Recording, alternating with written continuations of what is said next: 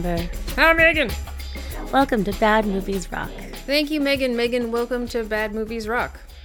I'm gonna leave it there. It's a show, and we watch movies, and then we record ourselves talking about those movies, and those movies are bad, critically speaking. They didn't. Most of them didn't like them, but we did most of the time. Most of the time, we did. Oh boy. And we disagree with the critics a lot, but not all the time. Sometimes we agree with them. Yeah, this is great. Succinct, eloquent. Couldn't have said it better myself. Is anything I said wrong? No, it is not. Then I don't appreciate your tone. Then. No, you don't appreciate my tone, but listen to my voice, Amber. It almost sounds like a human voice. Yes, it almost sounds like a human voice. It doesn't just randomly just check out every so often. It kind of just did right there. I know it did. You actually didn't finish the word often. You just said every so often. Yeah. Well, I mean, it mostly doesn't check out. Amber, we watched Next. Yes, we did. Sorry, I wanted to stare at you creepily for a while before responding to your statement. Amber, your hair is not nearly as stringy as it should be to do that. I can make my hair look like weird doll hair and my face look like a mask of my own face that I'm wearing. Oh, Nicolas Cage in this movie, Amber. So we watched this mostly because I wanted to watch The Rock, and we can't watch The Rock right now because it's not anywhere and we don't want to buy it right now. And so as compensation, it's not anywhere. It's not anywhere to stream for free. That's what I meant. The Rock has ceased to exist. Mm-hmm. It has been removed from our group consciousness and the universe. So we had to watch a Nick Cage movie, and we watched this Nick Cage movie. Yeah, this was your suggestion. I had not seen it before. It was off the top of my head. It's not like I'm standing by it. I'm just saying it was a movie that also had Nick Cage in it, and oh my gosh, Muppet, why? I don't want to take the ball away from him. I like to encourage it. But why now, Muppet? Why now? Amber, this is a movie about Nicolas Cage, who plays either Chris Johnson or his alter ego Cadillac, who's a magician in Las Vegas, and he can see 2 minutes into the future. And Julianne Moore, who is the most tenacious FBI agent ever, who plays Callie Ferris, she just by watching him determines that he can see exactly 2 minutes into the future. She's very good. It's not just by watching him. She goes off of a lot of different data, observable data. Mm-hmm. You can see her factoring out how long he can actually see into the future by seconds and minutes as she gets video from him at the casino and video from him doing something else. And she's like, okay, so we know the window has to be at least 90 seconds. She's using science. She is. She has also been tasked with finding a nuclear weapon that has been stolen. And her play is to find Nicolas Cage, who can see 2 minutes. That is her fucking play, Amber. She's putting all her eggs in the Nicolas Cage can see 2 minutes in the future basket. Exactly. Isn't that what you do? Okay, so there's a nuclear threat is definitely happening. They're pretty goddamn sure that there's going to be a nuclear weapon. It is going to be detonated by some group. We never learn who. We just see their security team, who are very competent. And and then we're 95% sure that it's going to be detonated in Los Angeles. Don't ask how we're sure. We just know it's going to happen. Okay. It's going to be in Los Angeles. Nuclear weapon. Fuck, what do we do? Okay, run down leads, interrogate people, and I think there's this guy who might actually be legit psychic, not super into the future psychic, but 2 minutes or so. So let's just give me all of the resources you possibly can to find this man. To find 2 minute future man. So I can strap him to a chair and watch him watch the news. Yeah, which is if you saw on the news that something happened 2 minutes early, what does that actually get you? To be fair, she frequently said, try and do better. Mm-hmm. Like, Yep. stretch it. Stretch it as far as you can. And here's the rub, Amber. We find out that Nicolas Cage has future visioned Jessica Biel, who plays Liz, and he's future visioned her like some unknown time before. So he knows that his future vision occurs exactly 2 minutes, but except for this one lady who he saw some time ago, and he waits in the diner for her for an unspecified, amount of time. He had a vision of a woman walking into a diner at precisely 10:09, 8:09. 8:09, something 09. Something in the AM. He didn't know when. He just knew it was going to happen. And he didn't know what it meant about anything. He just knew it was going to happen, so he had to be there, apparently drinking a fucking martini every day at that time. Good morning. Exactly. I did make fun of that fact, and he rightly pointed out it's Vegas. So, of course the diner serves martinis. Yeah, I think what did I say? The Dunkin' Donuts probably serves hard alcohol as well. Yeah, he did. It's in Las Vegas. Yep. Mm-hmm. Because I'm so funny. Very so funny. Yes, the only time he's ever seen more than 2 minutes ahead, we are told by the character himself while he's talking to some random old guy that apparently he knows intimately and we don't see for the rest of the movie. Yep, Peter Falk. Yes, go on. It's only ever happened more than 2 minutes in advance this one time. This one magical Jessica Biel-laden time. Right, exactly. So a cat and mouse game ensues. Julianne Moore is hunting him down. He can see 2 minutes in the future. You can't catch this man. Yep, exactly. He knows every move he has to make before you do the thing because he can look 2 minutes in the future and be like, oh, if I turn left, oh, no, they get me. If I turn right, oh, no, they get me. Mm-hmm. So then, he he makes his way out of a casino, avoiding all of the casino security because he's also been seeing 2 minutes in the future to gamble, but not to like super gamble, just to like medium low-key gamble. Yeah, gamble. To make ends meet, Amber. Make ends meet because the low-rent magician gig don't pay that well. Nope. He's doing it anyway. I guess, again, to be low-key. I don't... Yeah. And because women find close-up magic so sexy, that'll come in later. Right, and he's smart enough to like keep his gambling low key, but not smart enough to like lose every so often. You'd think you'd just like throw in a few losing hands because the casino's totally onto him. Like that's one thing that's happening is he's being chased by the casino folks. Moore shows up, goes after him. He evades. She learns more about his powers. He has a conversation with somebody, blah, blah, blah, whatever. Goes to the diner, meets Jessica Biel. Yes. Uses his future vision to figure out the exact right way to approach her so that she won't be like, get lost, creep. I want to have breakfast by myself. He tries so many just weirdo person ways to go up to her. Like asking for a cigarette light, asking if he could just join her for breakfast. Do you know what kind of bean they use in the coffee? Yeah. So like she's awkward. just sat down, dude. He has no idea. She has no idea about the bean type. So her ex shows up, is very, very aggressive, very white guy aggressive, sort of like arrogant. No one's going to stop me. And Nick Cage, he's going to play the hero. But if he plays the hero by not taking a punch and like beating the crap out of Kellen, she's like, I can pay for my own breakfast. Get the fuck out of my face. I don't need to be rescued. Right. So then he takes a punch instead. Yeah, he realizes, the only way to do it is to just look like a sucker. Yep. What she wants is like a sad, pathetic man to take care of. He then tricks his way into her car. Yeah, no sane woman on earth gives a man a ride from a diner, and then she goes to work with children, and she takes him with her for her day. Like that's...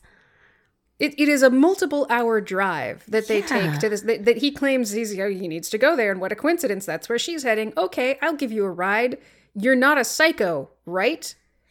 Yeah. Which is followed by a long pause of creepy staring. It has been nothing but creepy staring since she walked into the diner. Yeah, it was like any person on earth who's used to this kind of like energy would sense him from a mile away and just be like, why has that person been staring at me for literally the last 10 minutes? So long. And why does it look like he's wearing a mask of his own face? Moving on. They wind up in Arizona. She teaches on a native reservation in the Grand Canyon. So it doesn't, nothing happens. We just see her teaching a group of... It's touching, Amber. Of native kids, and then he does some close-up magic and gives one of them a lizard because it's his birthday. And then that's it. Basically, native people are used as background window dressing for these two white protagonists. White protagonists, and like it's shown to, like, it's supposed to make her empathetic and like, oh, isn't she so caring and so selfless? And look at this. Okay. Yeah.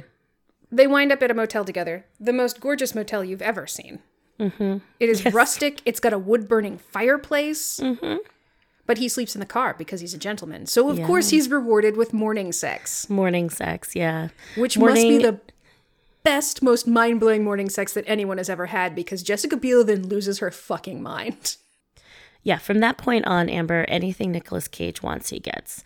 Including, she will just drive her car into this, like, water tower and, like, old-timey bric-a-brac in order to, like, toss things down a mountain so he can escape from snipers. Don't worry about it. He explains none of this. Essentially, after their very romantic tryst, morning romantic tryst, which Megan very rightfully acknowledges, he just slept in a car, has not changed his clothes, showered, or brushed his teeth in at least 24 hours. Yes. Super gross. But, baby, bring that on. Uh-huh. She goes out to get breakfast stuff and some clothes for him and some deodorant. Good. Apparently she noticed, but was just, like, so overwhelmed by the close-up magic that it's a real panty dropper, the close-up magic. Yeah. Here's a thing that's creepy about this. And, like, she acknowledges this at some point, but, like, he can do 2 minutes into the future, and he's been doing this to her the whole time. He tries, like, a bunch of different shit essentially to get her into bed. It's disturbing. So after she leaves and to get breakfast and stuff, the government shows up and says he's a sociopath. Here's a video of him attacking a man in a casino with a gun. In reality, he was taking the gun from the man who was about to shoot two people. He saw it with his future vision. But the government shows up and says, this guy you just met is a psychopath. Here's him with a gun. We'll take it from here. Just trank him and go. But do it 2 minutes, like, before or after he goes into the bathroom or whatever. Right, because they don't tell her about the future vision, but they give her a very strict timeline. She listens. But then, oh man, she just loves him so much already that she tells him not to drink the orange juice, and she explains the whole thing. And then he's like, okay, I can see into the future. She's like, you used that on me? Mm-hmm. Yeah, I guess that's okay. Yeah. Like, I'm fine with it. It takes a moment, but then she's like, oh, that's all right. And he's like, okay, great. Here's a letter. Open it and do what it says without question in like 5 minutes. And then he jumps off a cliff. Yep. And she opens it and rams her car into a water tower. Yeah. And it just gets dragged down. And then she just pieces. And it's amazing. It is a remarkable turnaround. And then she's basically not really a character anymore. Yeah, because Amber, at this point, okay, hold on a second, Amber. Not only has the FBI figured out that, well, to be fair, Julianne Moore has figured out that Nicolas Cage can see 2 minutes in the future.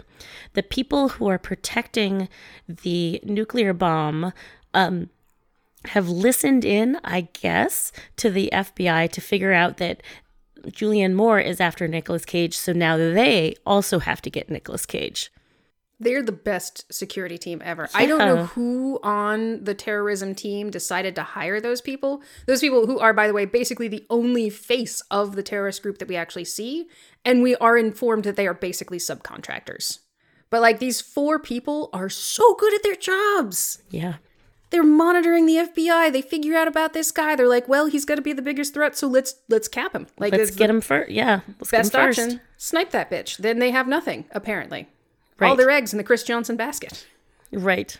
Yeah, so they are sniping while he's running down this mountain, while this bric-a-brac is falling down the mountain after him, which is both confounding the snipers and the FBI that's trying to chase him. Future vision. And something you said during this movie, Amber, which I think is exactly right, is all of Nicolas Cage's movements have this like succinctness to them, or like Economy of action. Yeah, that's what you said.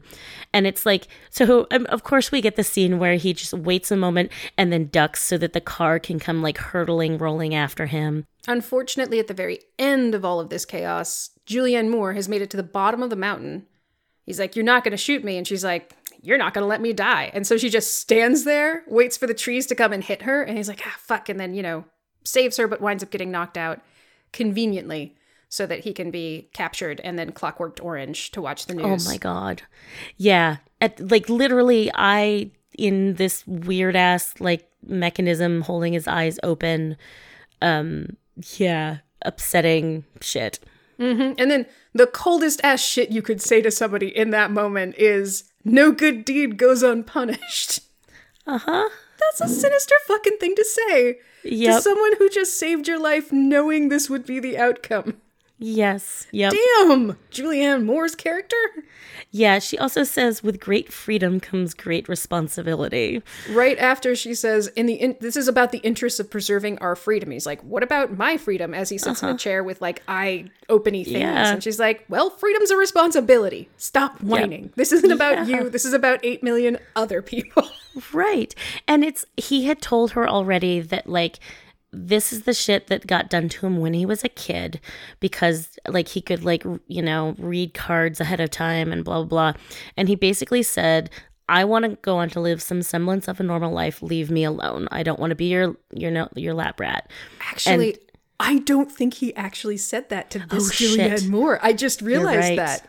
Actually, you're right. He said that to a different conversation. So sometimes conversations happens and then he realizes that it has a worse outcome. So he like undoes it and like goes back and does something else. Yep. Narratively, we are privy to his future vision, but sometimes we don't know that he's future visioning. So we just think it's the narrative. But then he's like, "Oop, that went badly. I got shot." Or, "Oop, that went badly. Julianne Moore captured me." I just realized. I think I just realized. No, I think you're totally right. Yeah. Wow, this movie, it's really sophisticated. And every time he gets shot, and he gets shot several times, it's just at some point you said the second or third time he got shot, you were like, we know he doesn't get shot. We know that's not the vision of the future he chooses. Like, why do they keep showing us this shit? There's no emotional impact here. It's just meaningless. After the first time, it's just meaningless. Right. Yeah. Stop it. So after he's in the chair, he's like, "You'll never let me out of here if I actually manage to do what you want." She's very quiet after that. She doesn't say a shit. That's basically a yes. And then he gets, future vision, Megan. But like way farther in the future than usual. What does it mean? Oh, it's because it involves Jessica Biel. Yeah. She's like his future vision muse. Right, exactly. And because these security terrorists are so fucking smart, they've realized that they've realized that Jessica Biel is important to Nicolas Cage, so they kidnap her. Right, and then strap her in a bomb vest. Yes. And put her on a roof. Mm-hmm. Now, Nick Cage sees this so much farther into the future than he's used to seeing. Right. After he's been in this chair for, 4 minutes? Maybe, yeah, including tops. Their conversation. Uh-huh. We see him seeing a news report from what appears to be a field reporter's very first day on the job. Yes. Uh-huh. It's very impressive how she stumbles over words a whole bunch, and then when the actual explosion happens, she's just out. She just starts describing things. Oh God. The victim was in an old wheelchair. Lady. Yeah. Then he's like, "Okay, it's not gonna work like this." And Julianne Moore's like, "Okay." So he's out of the chair now. Right. Yeah, exactly. And it's interesting because he says to her, they killed her 2 hours from now. They killed her, which is just, I don't know. There was something interesting about using the past tense for the future that, yeah. Anyway. It's so discombobulating, Megan. I know. I was not meant to live in 4 dimensions. Well, I guess technically I already live in 4 dimensions, but I only go one direction in that one dimension. What about memories, Amber? Memories are memories. No, they don't count. Oh, okay. So So, okay. And now these very diligent terrorist consultants The are best so fucking terrorist security consultants in the world. I have to give them their full title. they're going to put her on the roof in 2 hours, but they've already put the sniper guarding the roof. Wow, that's impressive. Does this mean that they know that he can see into the future, and so that their decision to do the roof thing means that he might know ahead of time, so they're ready to snipe him already rather than snipe him in 2 hours when they actually do the thing that they plan to? It doesn't matter. It's a good question, Amber. That's a good, but then they would also have to know that he has specific Jessica Biel extra future vision.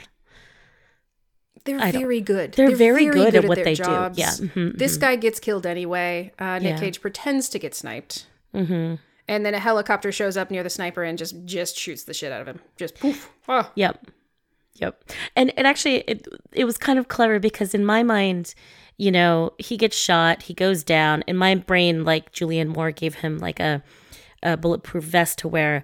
But no, he just avoided the shot in such a way that it looked like he got shot. Because, well, exactly. Because he probably did it 400 times to get that timing right. So not only was he believed, and then the sniper didn't hit him in the head, and he didn't actually get shot. Yeah, exactly. I mean, honestly, he must have relived his life 2 minutes at a time so many times that he's actually like 1,000 years old in his head. Infinite futures, yeah. Maybe that's why he's so sad all the time. Maybe that's why he's a weird, constantly staring sad sack. Mask of himself, yeah. Yeah. I think it would drive any of us insane. Live that long, but only 2 minutes at a time, forever and ever, all the time, trying to get the perfect one. But then you just get tired. Maybe you don't want to have to do the perfect one. You don't have to do the same moment every day for like ever. Right. What's the exact way to get out of bed that isn't going to like tweak my back, or, you know, this coffee is not the perfect temperature? These are the questions. These are the hard questions, Megan. Much like the hard moral questions, Megan, that don't get answered in this movie. Yep. Basically, after this, Julianne Moore's like, okay, we'll work together. How do you want to do this? And he's like, all right, just you got to do exactly what I say. And she's like, man, I've been here. I've been sitting here ready to do whatever you say this whole time. Right. I am on board. I am 100% in. Let's just use that 2-minute gift. Yeah. To murder terrorists. And save Jessica Biel. You know, both of the things. Both of the things. So Amber, and then we get this really cool scene, which I just want to leave for now because like it's good end of the show, our show, BMR material, Amber. Oh, absolutely. It is a solid end scene where things happen and the movie eventually ends. Yep, perfect. Excellent. So Amber, what do the critics say about this movie? We are so good at what we do. We're so good. Next. We are very good at this. According to Metacritic, aggregate critics 42, audience 60. Wow. So Rotten Tomatoes has it at 28 for critics and 53 Indeed. for audience. Yes. 28 this is a dumb movie. I don't think it's 28 dumb. Is it that dumb? It's not offensive. Well, I mean, yeah. They managed to not be that offensive by keeping people of color out of the movie. So I guess that's offensive. And kind of having the women basically be accessories and extensions of Nick Cage's character. Right. Even Julianne Moore, at the end of the day, is just doing what he says, yeah. Pretty much, and is kind of just a sock puppet for, you know, greater good. And he's creepy by using his future powers to bed Jessica Biel. Okay, all right, there's some things in this movie that aren't great. Okay, fine. I changed my mind. They raise the specters of moral questions and just pretend they can't see them. Yeah. Yeah, the movie itself is, like, plot-wise, effects-wise, people of color. There is one, actually, that's not fair. There are two people of color outside of the, hey, let's go to a reservation and have a bunch of native kids as our background to make the, you know, main characters look heartwarming. Yeah, it's mostly white folks doing white folks stuff. Yep. It's not particularly inspired. It's you have three main characters, and two of them are women. The terrorists are all European white people. Yep. One of them is a woman. It's not the worst representation I've ever seen. Yeah. It's not great, though. Like the casino security guy is a person of color. Julianne Moore second in command is a person of color. It's not great. It's not the worst I've seen. Yep. It's neat that it acknowledged the existence of Native people and didn't make them seem like victims, I guess. Yeah, they're just window dressing, so they're not victims They're at all. just... Yay. They're not necessarily used as a stereotype. They're not used as downtrodden victims. They're just sort of there. Mm-hmm. So it's not, the worst thing I've seen. It also doesn't really do anything other than say, hey, look, Native people exist. Yeah. Yeah. It's a Nicolas Cage movie. Yeah. People do what he says the entire movie, essentially. That's true. Apparently, Jessica Biel's job as an educator on reservations and the fact that he's a close-up magician were both things that Nicolas Cage wanted for the script. Oh, interesting. So not only Nicolas Cage, the actor person, but Nicolas Cage. Yeah. The character and the actor both get what they want. Yeah. Yeah. I mean, it's not a brilliant movie. It's not amazingly executed. It's also not the worst thing I've ever seen, which is kind of what 28% suggests. Right. 42 isn't terrible. I think 42 is a reasonable response to this. Yeah, I think that's fair. Yep. A lot of them are like, oh, it's not as good as the original Philip K. Dick story. It's very different from the original Philip K. Dick story. I mean, the name of the character is the same, Chris. They're both named Chris. So there's that. The name of the short story is, I think, like The Golden Man. Oh, yeah. So that's why Nick Cage wore a yellow leather jacket the whole time. Oh, so clever. As an homage. Mm-hmm. Also, the precognitive abilities of the Golden Man involved seeing every possible outcome of any situation. Sort of like a chess game played 5 moves ahead.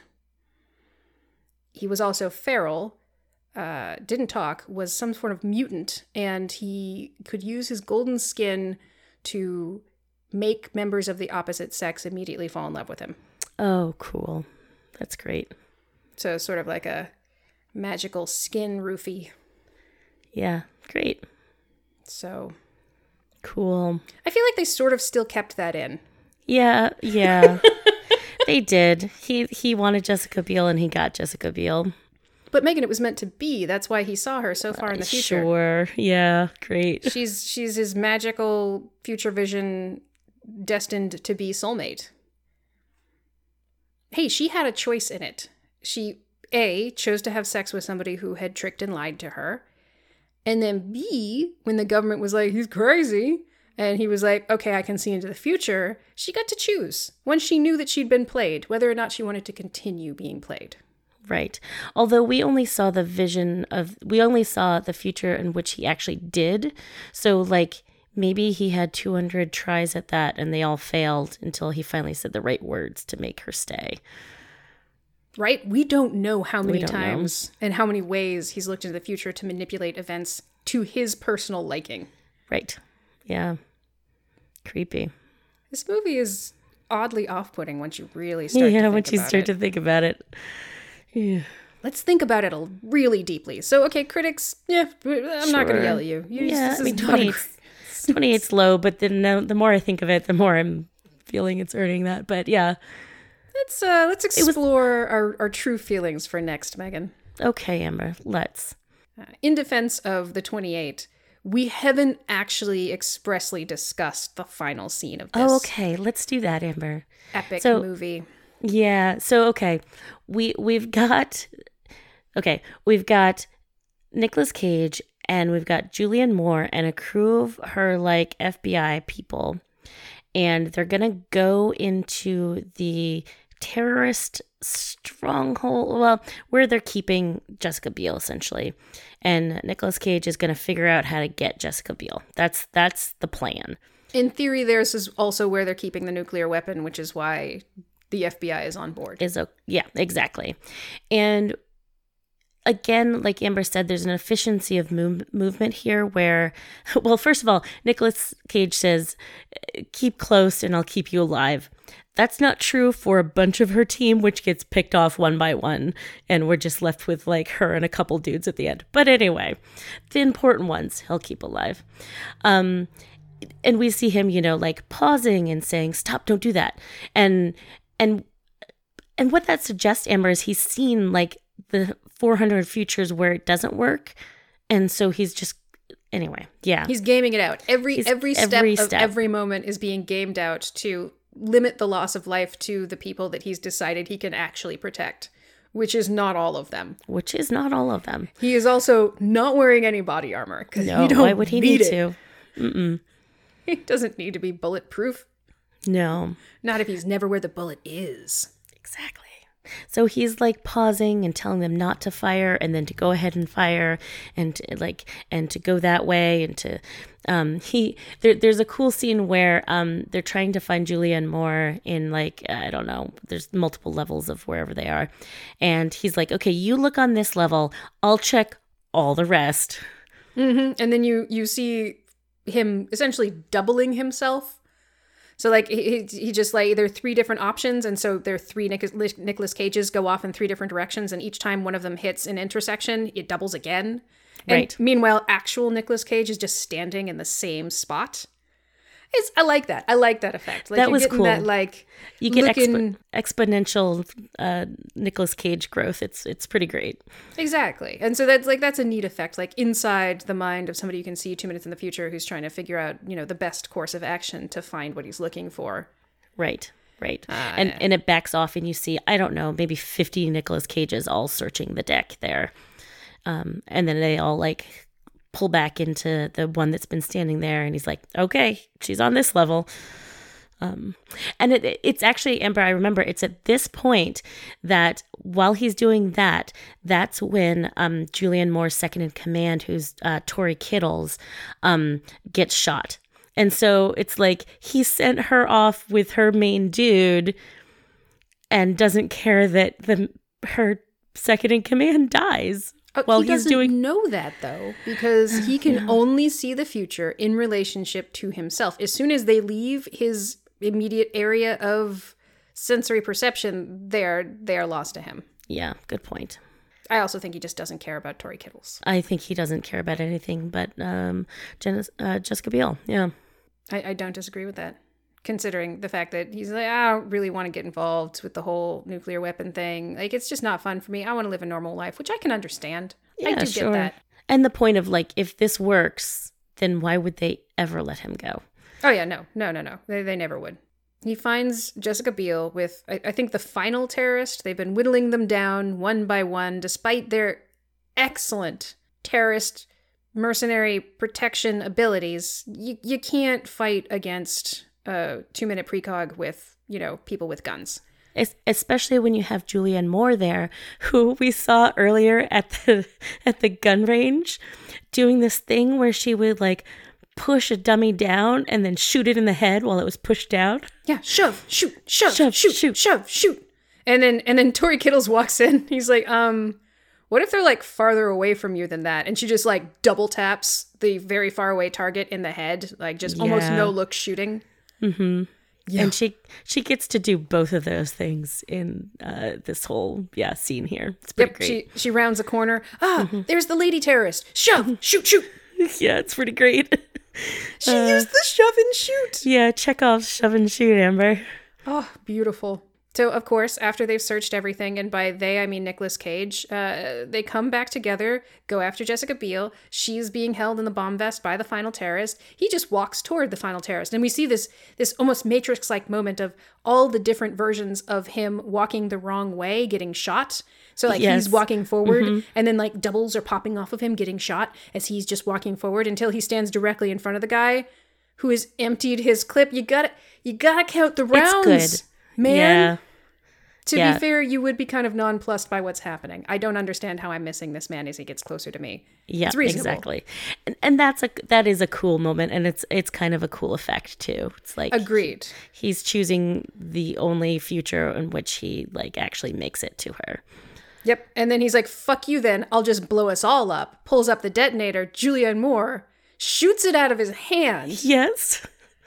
Awesome shot. Mm-hmm, very good shot. At which point, Nicolas Cage gets Jessica Biel, and then Julianne Moore executes him. Yes. Fucking executes an unarmed man. He had no detonator, no bullets in his gun. Yeah.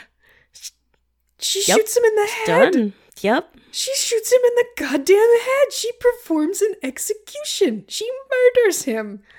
Which seems unwise considering the fact that the nuclear weapon isn't actually there anymore. Oh, which they find out. Yeah. Ups-a-doodle. Okay, that's fine. That's cool. He can still see into the future farther than he thought he would when he's with Jessica Biel, or if he has sex with her, or if she's on TV. So, okay, look at this seismograph. And then as soon as you see it go boom boom, you can tell us where the boom boom happens. And then he looks, which is and he's ridiculous. Like, it's ridiculous, Amber. How would you have enough police folk there to get to a bomb 2 minutes before you know it's going to explode? Before or after, Amber? It's not like she requested her boss give her every and all resource that he had to track down and obey Chris Johnson. So, yeah, there's probably FBI personnel scattered all around LA just waiting for the signal to defuse a nuclear weapon. 2 minutes from every single position in LA. Yep.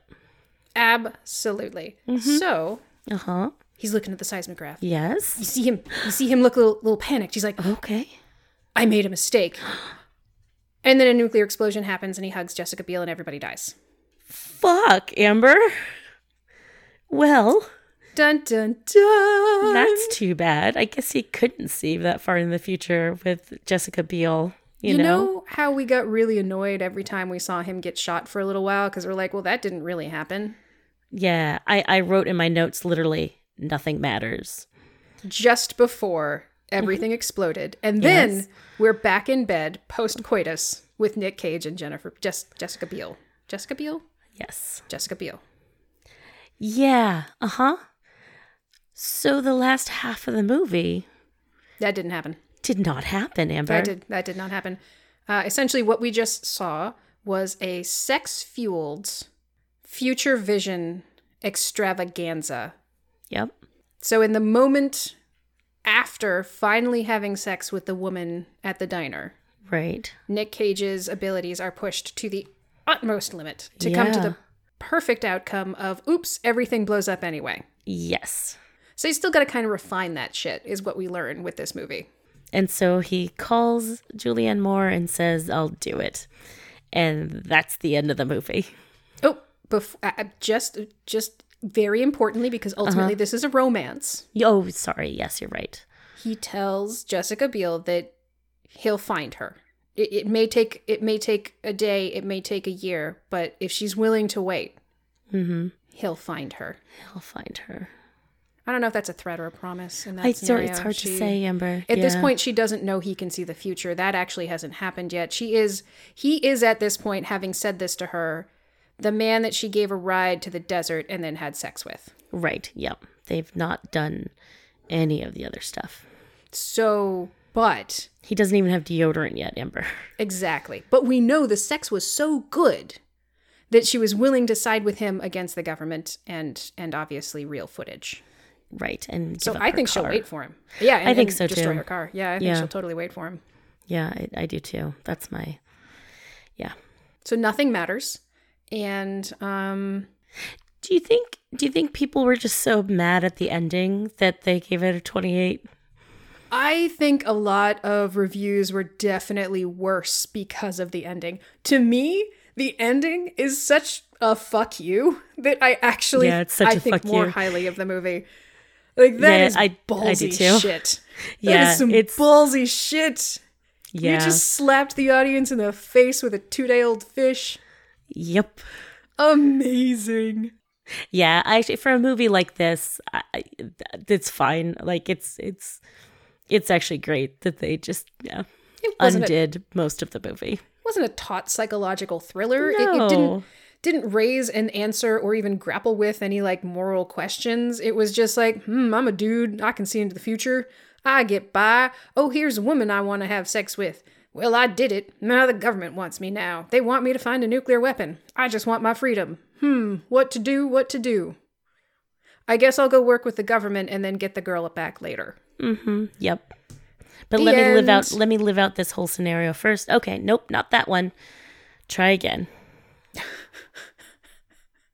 It's all meaningless. Yeah. Nothing happened after he had sex with Jessica Biel.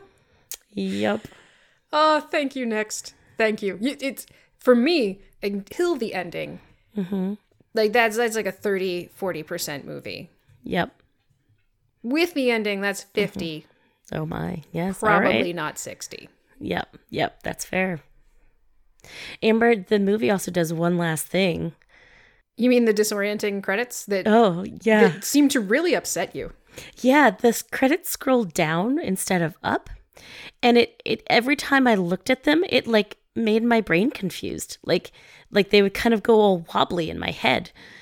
Cause it's like that's not how credits are supposed to scroll. My brain expects one thing and you're giving me something else and I don't like it. Yeah, it made me feel very uneasy. It was unnaturally off-putting to me. It's like when you go to see the doctor and like a woman walks in the door. You're like, what the fuck? And you're like, hey, nurse, can you get the doctor, please? I have a real problem. Oh, God, Amber. You're the worst. I can't operate on him. He's my son. Exactly. Exactly. Thank you. Yeah. Anyway, so Amber, did you have any other, like, what are other, like, peak moments in this movie that you wanted to hit on? Well, a personal peak moment for me was when he is with Jessica Biel and her students, and he realizes one of them is it's going to be their birthday soon. Actually, he doesn't realize it. To be clear, Jessica Biel is sitting in a beautiful, picturesque location. There's a waterfall. The surroundings are gorgeous. She's teaching the kids. They're laughing. They're joking. They clearly like her. She clearly likes them. And she says, oh, of course I have to come back next week because it's, dude's birthday. And meanwhile, Nicolas Cage has just been staring at them. Just staring. And even one of the little girls is like, he likes you because he's staring at you the way my brother stares at his girlfriend. And I'm like, your brother's about to fucking kill her girlfriend because that is not healthy staring. Yeah, and it cuts to Nicolas Cage and it's just like this like dead-eyed stare with doll hair. Oh boy. Oh boy. And then he walks over once Jessica Biel looks at him because that's clearly an invitation to join them. And then he does some close-up magic in Birthday Boy's hand because he apparently had been skeeving Future Vision style on their conversation so that he could be more charming with his close-up magic. And he close-up magics a lizard into the kid's hand. And then we started speculating about like, okay, how many times did he do that to get the correct response? Uh-huh. What did he put in the boy's hand before he got to the lizard? Like, how many different things wound up in the boy's hand? And at one point, we went off the rails and we're like, at some point, like, he's probably done this like 20 times, didn't get the result he wanted, and then a couple of times he just killed the kid out of just got frustration. It's like, this one doesn't count. This one's just for me. Yep. How many times did he how many times in his life has he just for him Future Vision murdered somebody? Yeah, it's like, oh, God, like, you're chewing so loudly in the movie theater. Ugh. Exactly. What happens if or just, how do I make you happy, little boy? Just like chokes him out in one of them. When one of them, he gives him a peanut and he's allergic to peanuts. And one of them, he gives him a spider. And gosh, the spider bites him. And one of them, he just like gives him a rock. He's like, go play with this rock. And he just uses it to kill everybody. Just like bashes everybody's heads in. Uh-huh. Yep. What horrors has Nick Cage seen and done that have had zero consequences because of Future Vision? Yep. It really is just this remarkably consequence-free existence to a certain extent. Right. So long as you remember to rewind, Amber. Yeah. Or to like game it out and remember the one that worked. I guess it takes a lot of brain power to just kind of look ahead and make the choice that has the outcome that you want. Or is he just spawning just an infinite number of alternate realities? That's a good question, Amber. They're just bodies everywhere. He's dropping bodies on the daily. Well, then. So, Amber, after all of this, what would you rate this movie? Regrettable, outstanding, crazeballs, or K? K crazeballs? Crazeballs K? Is this like is this commensurate with a 6 Underground? What does commensurate mean? That's also a good question. You ask very good questions, Amber. Gosh, I think I like 6 Underground better. It's like, so the beginning of the movie is great, but the rest of it's train wreck, and then the entire movie is bad, and then the end is such a spectacular train wreck that you give it respect. But this one had Nicolas Cage in it, and the other one had Ryan Reynolds in it. I mean, that's the ultimate decider for me. It's very true. Nicolas Cage is, I was going to say has no charisma, but that's not true. That's not Nicolas true. Cage going off the fucking handle has too much charisma, and I like it, and I'm afraid of it. Nicolas Cage in this movie is just sort of a dead-eyed zombie monster, which again makes sense if our fictionalized reality is true, and that he's just lived every moment so many times that he's actually 1,000 years old. He's sort of like Bill Murray in Groundhog Day, but instead of every day, it's every 2 minutes. It's every 2 minutes. Plus, he's also killed. He's the world's worst serial killer. It's just none of the people are dead, Amber. So they're only dead in his head, Megan. Mm-hmm. Yeah, he remembers. Those are just for him. Oh God. Oh my goodness. Yeah, I mean the end had some like solid use of the device moments, and like there's that car chase in the beginning. There's him navigating through the casino with his it's fun. Like that's like there's him like when he's navigating through the casino, the head casino guy is watching on the monitors. He's like, he's right between you two security officers, and but like he's able to do it such that he can like avoid their gaze. It's cool. Yep, and it's again like different. super efficient. Like it's not. Yeah, but there's no charisma to this man. He is sort of just like dead-eyed and awkward and weird. And in his interactions with Jessica Biel, it's the same. There's just a lot of pauses before he says anything. You're sort of imagining, because he's imagining the outcomes of every single thing he would say to this woman. Right. And 999 of them lead to her slapping him. And he says the one that gets him through. Yeah. And there are a couple of instances where he completely misspeaks. Like that one hot dog joke. Oh, yeah. Uh-huh. Like, what did the Buddhist monk say to the hot dog vendor? Like, I think he flubs it by saying something like, give me one with everything. Give me one with everything, yeah. It's supposed to be make me one with everything. Yeah, uh-huh. And it's in the fact that he even dispensed that joke in the first place. Not great. Yeah. Again, the constant use of close-up magic, not great. It's charming, Amber. It must be amazingly charming, because after they wake up in the morning and he comes in and gives her a flower and says she's beautiful, she's just like, yeah, I'm into this. Yep. Take everything. It's a K movie. Yeah, it's K, with just the weirdest crazeballs turn at the end. Yeah. Oh my gosh. It was all a dream. Mm-hmm. Nothing really happened. No. Megan, do you have an happy story? Oh boy. Yeah, I do. This is one that I was reminded of because Erica shared a video of it recently where it's Abby, and it must have been about 2 years ago. Abby was like a year and a half old, and she'd kind of just learned to run. And it's a video of her running down the hallway, and and she runs and she says run, and then Dan's filming it and he says, who's here? And you can hear then my mom's dog Corey barking in the background, and then Abby perks up and we hear the door open, and Abby looks and she says, Daba! And then she pauses for a moment, and then she like makes a beeline to my mom, and as she's doing it, she says, "Run!" And then she runs into my mom's arms. It's wicked cute. That's all adorable and shit. Yeah, it was like Chekhov's run, Amber.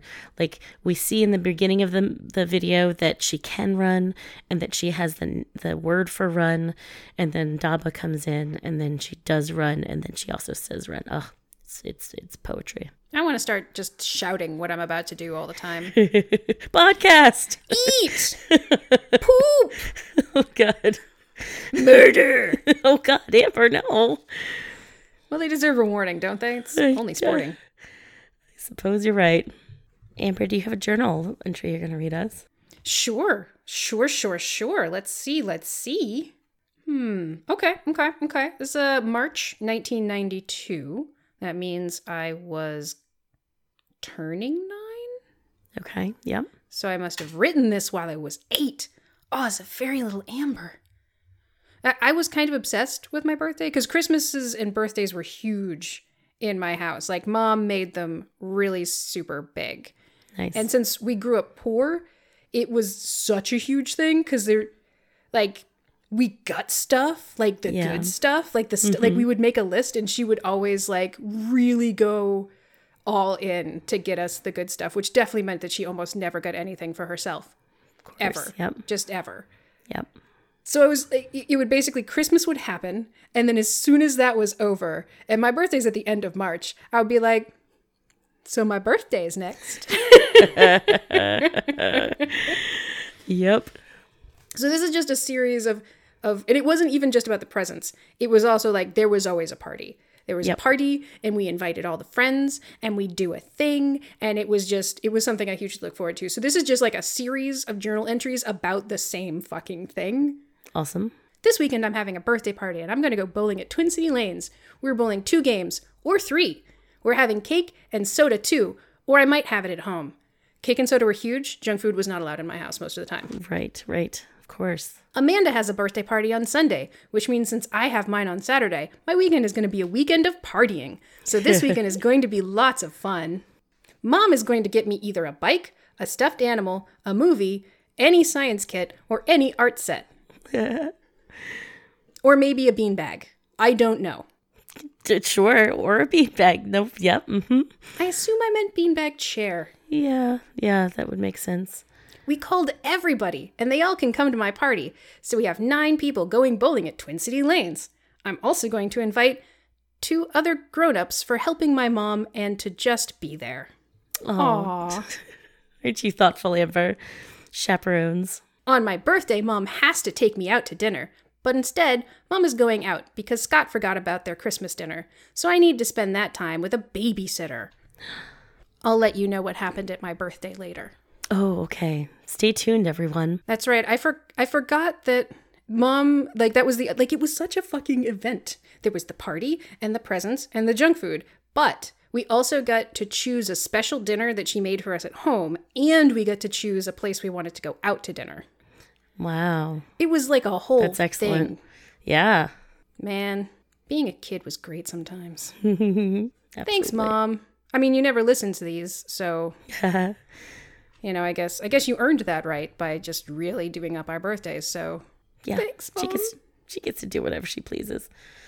Megan, do you have a recommendation? Earlier this semester, we did a lab in coordination with the museum on campus.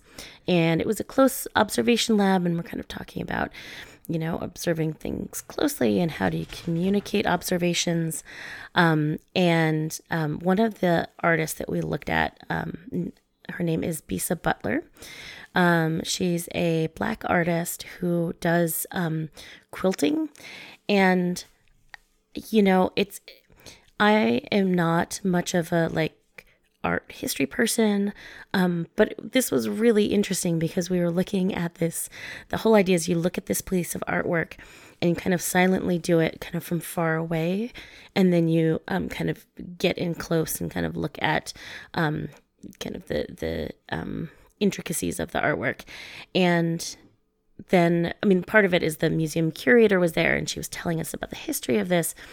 So Bisa Butler takes these photographs of, and they're usually photographs that are that no one knows who took them. They're like people who sat for photography, and then like they've been sitting in these like either albums or boxes for years and years. And she's kind of gone through this like a whole bunch of these photographs, and then she picks out the photographs that are super interesting to her, and she quilts them.